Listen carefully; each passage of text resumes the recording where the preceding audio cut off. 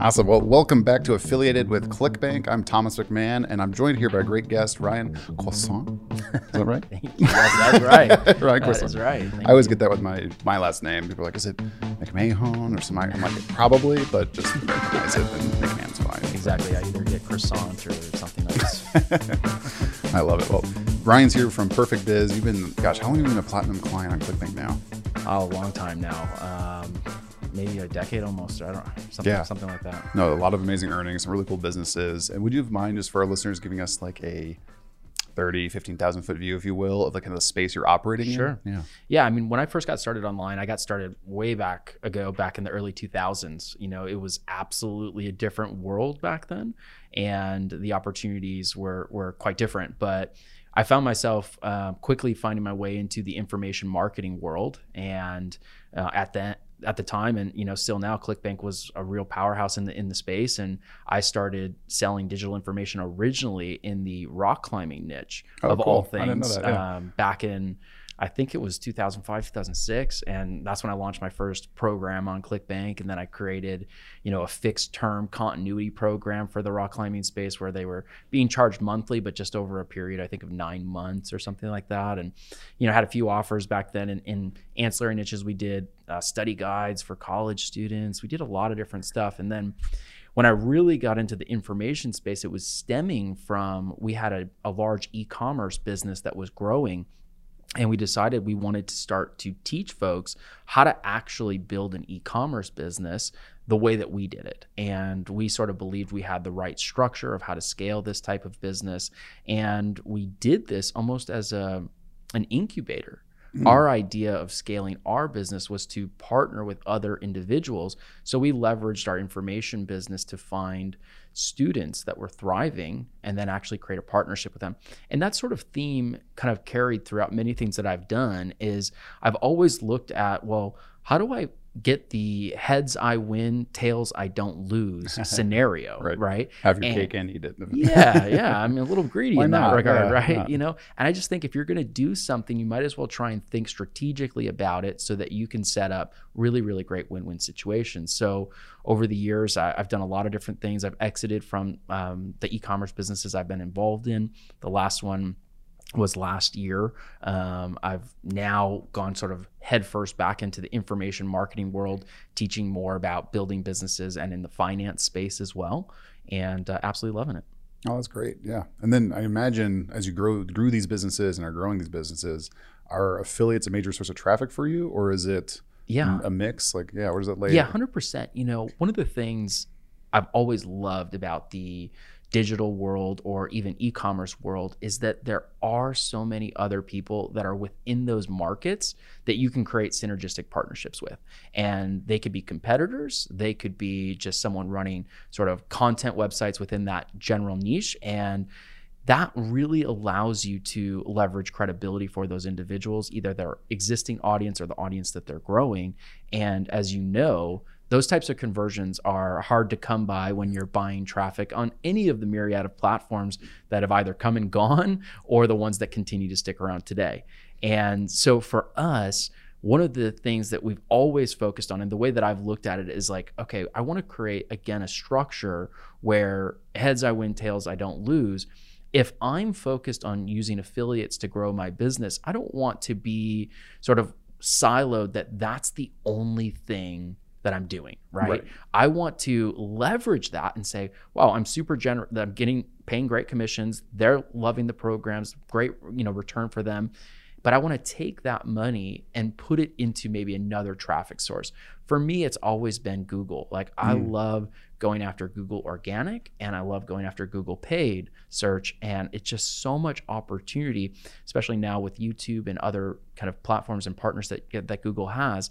There's so much growth opportunity. I love that. Yeah. And we talk about that a lot on the podcast, right? It's like affiliates can be a rising tide because they kind of, Kyle Kasestia put this out there, right? It almost lets you split test across a lot of different traffic verticals you couldn't do yourself initially. And then like, this is really working. Let's either partner with this affiliate or go deeper into this traffic source that they're leveraging. 100%.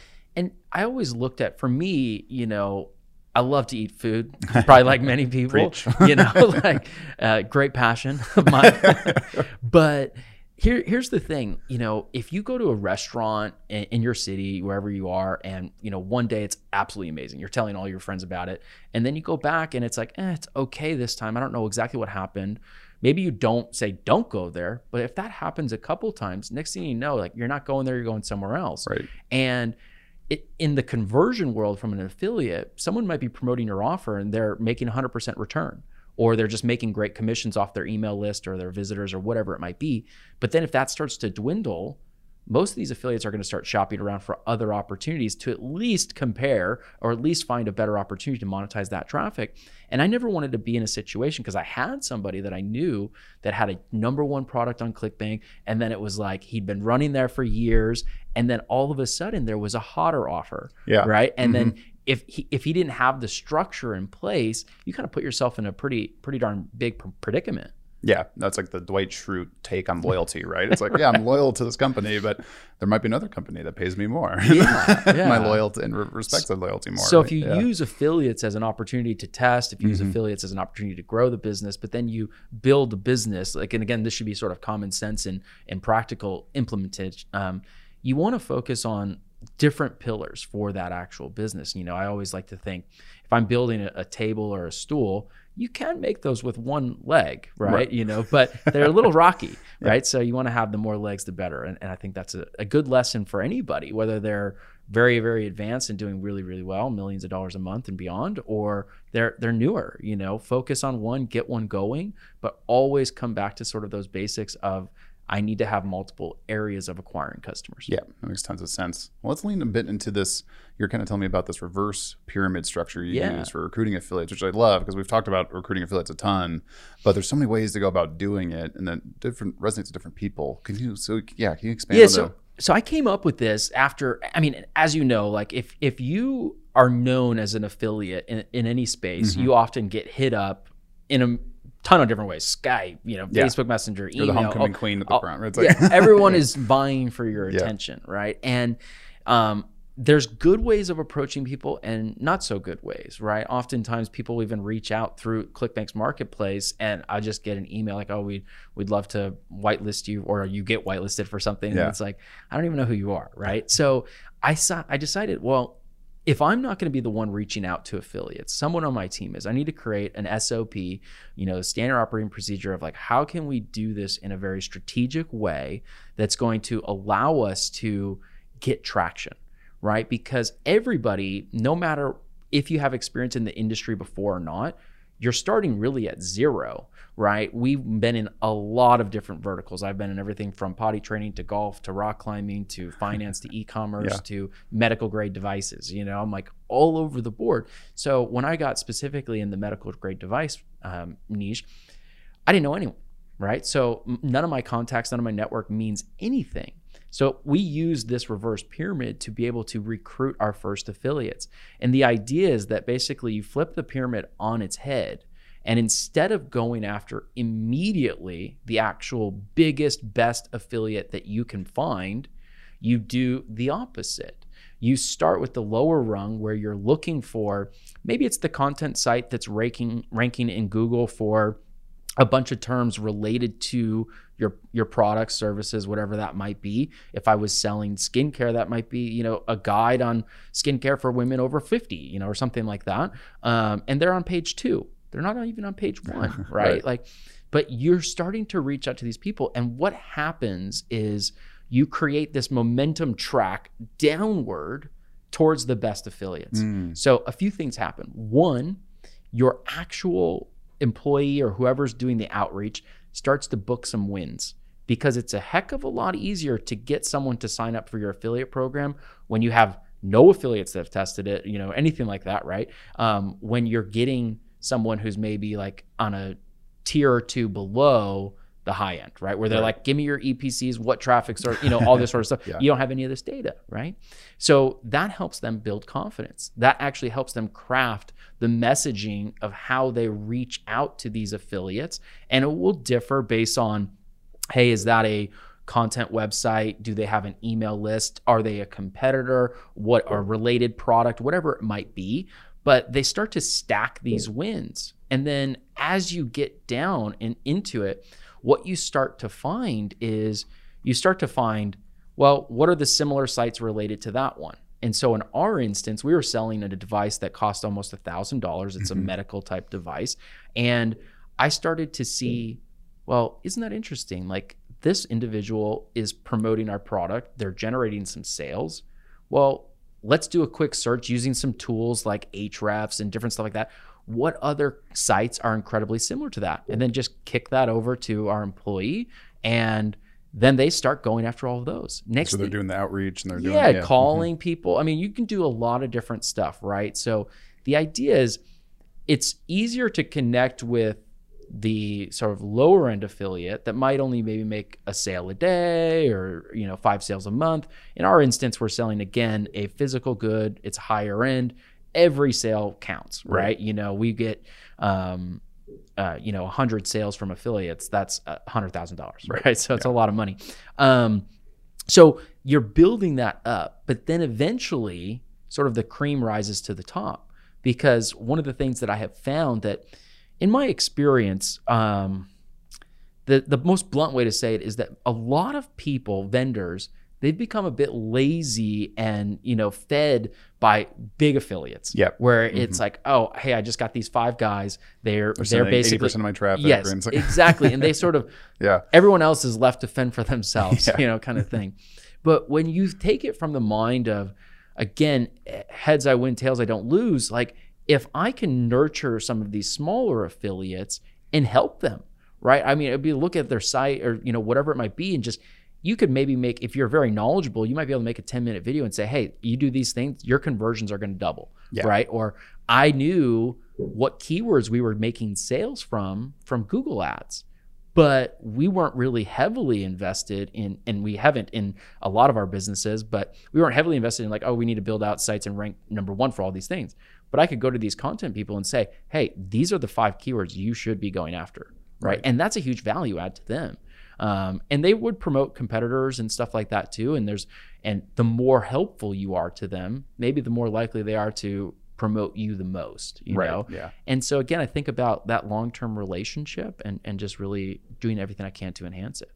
And so when you're in this reverse pyramid structure, like, are you finding that these smaller affiliates that you may be starting with, are they potentially growing into a larger, or then how do you take someone that's maybe small? They can, like it depends on the affiliate. So, one of the times that really solidified this for me was I knew someone that was an affiliate manager for an e-commerce platform. Okay. Yeah. And they were trying to break on the scene, and they ended up doing a similar model. Actually, they were reaching out to a lot of these content type sites, and they ended up eventually going public, this e-commerce platform. They eventually really overtook the other main competitor within that space.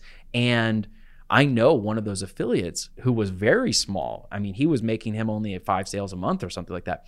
But eventually they ended up selling their business for multiple millions of dollars because they had grown and they strategically were assisting this individual. So I think they definitely can. That is one sort of part of that strategy. The better philosophy in my mind is to realize that, well, if I have nobody promoting my affiliate program, or very few, and maybe it was like a one-off or something like that, by the time I start making my way through the bottom of this reverse pyramid, which again could be a month, it could be 6 months, it depends on how many affiliates and what niche you're in. But as the time I get to the bottom, to the bigger affiliates, we're going to have so much more data.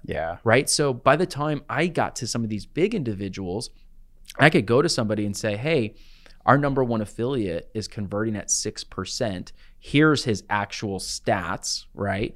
And they can compare that to any competitors that they're promoting. Or I could say, hey, they're promoting on organic, or hey, this person is promoting on paid search, or this one's YouTube, or whatever it is. I have so much more data, and I just have a more variety of affiliates that it makes it easier to open that conversation. Yeah. Because here's the thing you don't want to do in affiliate recruitment, in my opinion, because I get these emails all the time. It's like, hey, we would love for you to promote our product. And then they will ask me, what is your preferred traffic source, right? Well, here's the thing. If you don't know how I'm sending traffic, how do you know that it's going to be a good opportunity, right? And I think that comes to like building a relationship, doing some research. There's so many investigated spy tools that you can use nowadays to see how sites are getting traffic, what their breakdown is, social, paid search, email, whatever it might be. And you can even see on affiliate offers that are promoting, like, how are they getting traffic?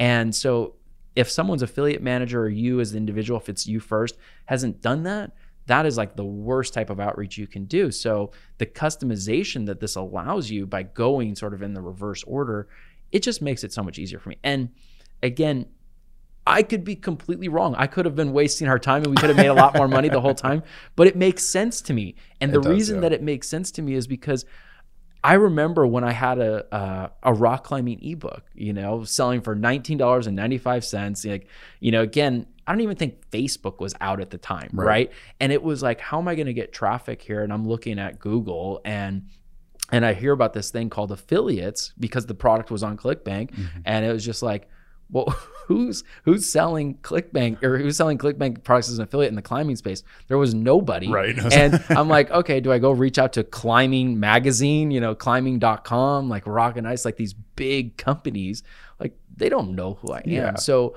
for me, that's where it really started to make sense, where it's like, I can't go to them immediately.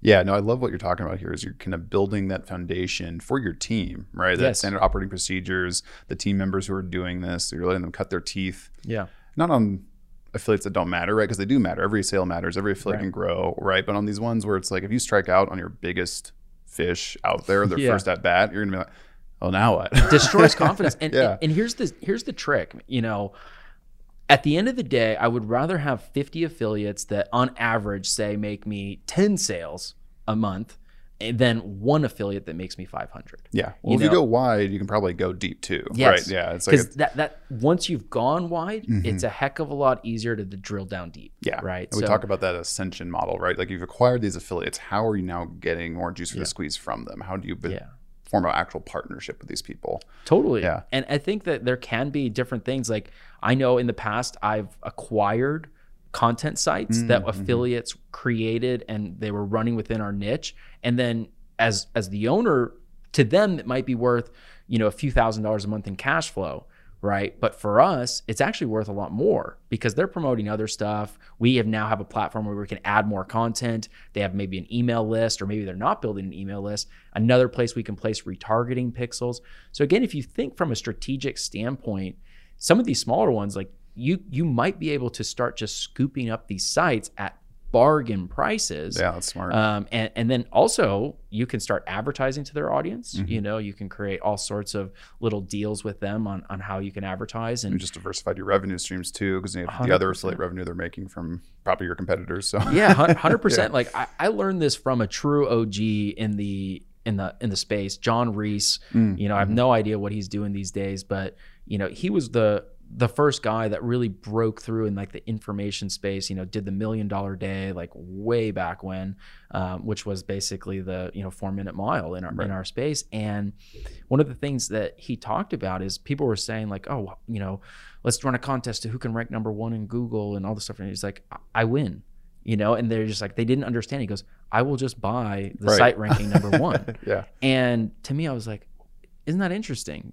His mind didn't go to, oh, it's going to take 6 months to do this and do that and all this sort of stuff. He's like, no, I'm just going to buy the source, right? And so someone else has done the hard work, right? Yeah. So it's like, if you have the ability, it's a great way to eventually maybe even acquire some of these affiliates. And it really can be beneficial to both sides. That makes a ton of sense. Can we go into the team a little bit? Like so when you're starting, let's say new niche, or maybe someone who's, let's assume maybe someone is like, let's say an e-commerce seller, or they've had some success, they have some resources, but they're breaking onto affiliates for the first time. Okay. Like when they're doing this model, what kind of team do they need to execute on this, and what resources does that team need to actually have success? Yeah, I think always start simple. It's for me, basically, I created an SOP of like what it looked like to reach out to somebody, right? And the first part of that is understanding who they are. So do like a little bit of research and get their contact information. These days, there's so many tools like Hunter.io. You can use like Ahrefs. You can do Whois lookups. You can do reverse SEMrush, IP. right? Like you can do all sorts of different things to locate information. however you end up doing it, you want to get some information. And then you just simply reach out to them. Now, to be honest, some of these people that are on like the tier 3 level, they might be in Israel or they might be in Vietnam or wherever, sometimes they're in the United States, but they're often roaring to go, right? They're very excited. And I have found from experience that sort of when you're starting off, it's very, very kid gloves, right? Like they're connecting with these people that they don't even have a ton of affiliate marketing experience to begin with. Some of these people, maybe they have some, but oftentimes they're making usually maybe less than $10,000 a month as an affiliate. Right. So they're kind of connecting them in a much more personal way, and it's more needs based. So you'll look at them and maybe they're creating comparison guides or just like general niche content, and you kind of are presenting ideas for them. And we would let our contact say, hey, you know what, can the graphic designer create some custom images for them? Can the graphic designer, do whatever they might need? And so that was a leverage point for us. So for me, you need some point of contact. For some vendors, that might just be you, and that's okay to start because you know that. Otherwise, you need an affiliate manager. And I would say if there's someone who's worked for like another firm before, that's totally fine. But sometimes those people are being bombarded with contacts, so it's a little bit rougher around the edges. And so their communication style goes from you're receiving tons of applications and you're sort of sifting and sorting to now you're on the other side of that coin and you're sort of reaching out. So your communication shifts, right? They've got to understand that, right? Eventually you want to get to the other side, right? Where everyone's coming to you, but that's not generally how it starts. And then you just have a way to track it. So we've used a myriad of different project management tools, but whatever is best for you, you need to know something like a Monday or a Notion. Or something like even an Excel spreadsheet that is like more advanced, where you're seeing like, okay, we've reached out. I break it into categories. These are content affiliates. These are paid traffic affiliates. These are maybe influencer affiliates, whatever that category might be. And then you have, okay, here's what we've been reaching out with. Here's kind of the response, and you're kind of breaking this down, right?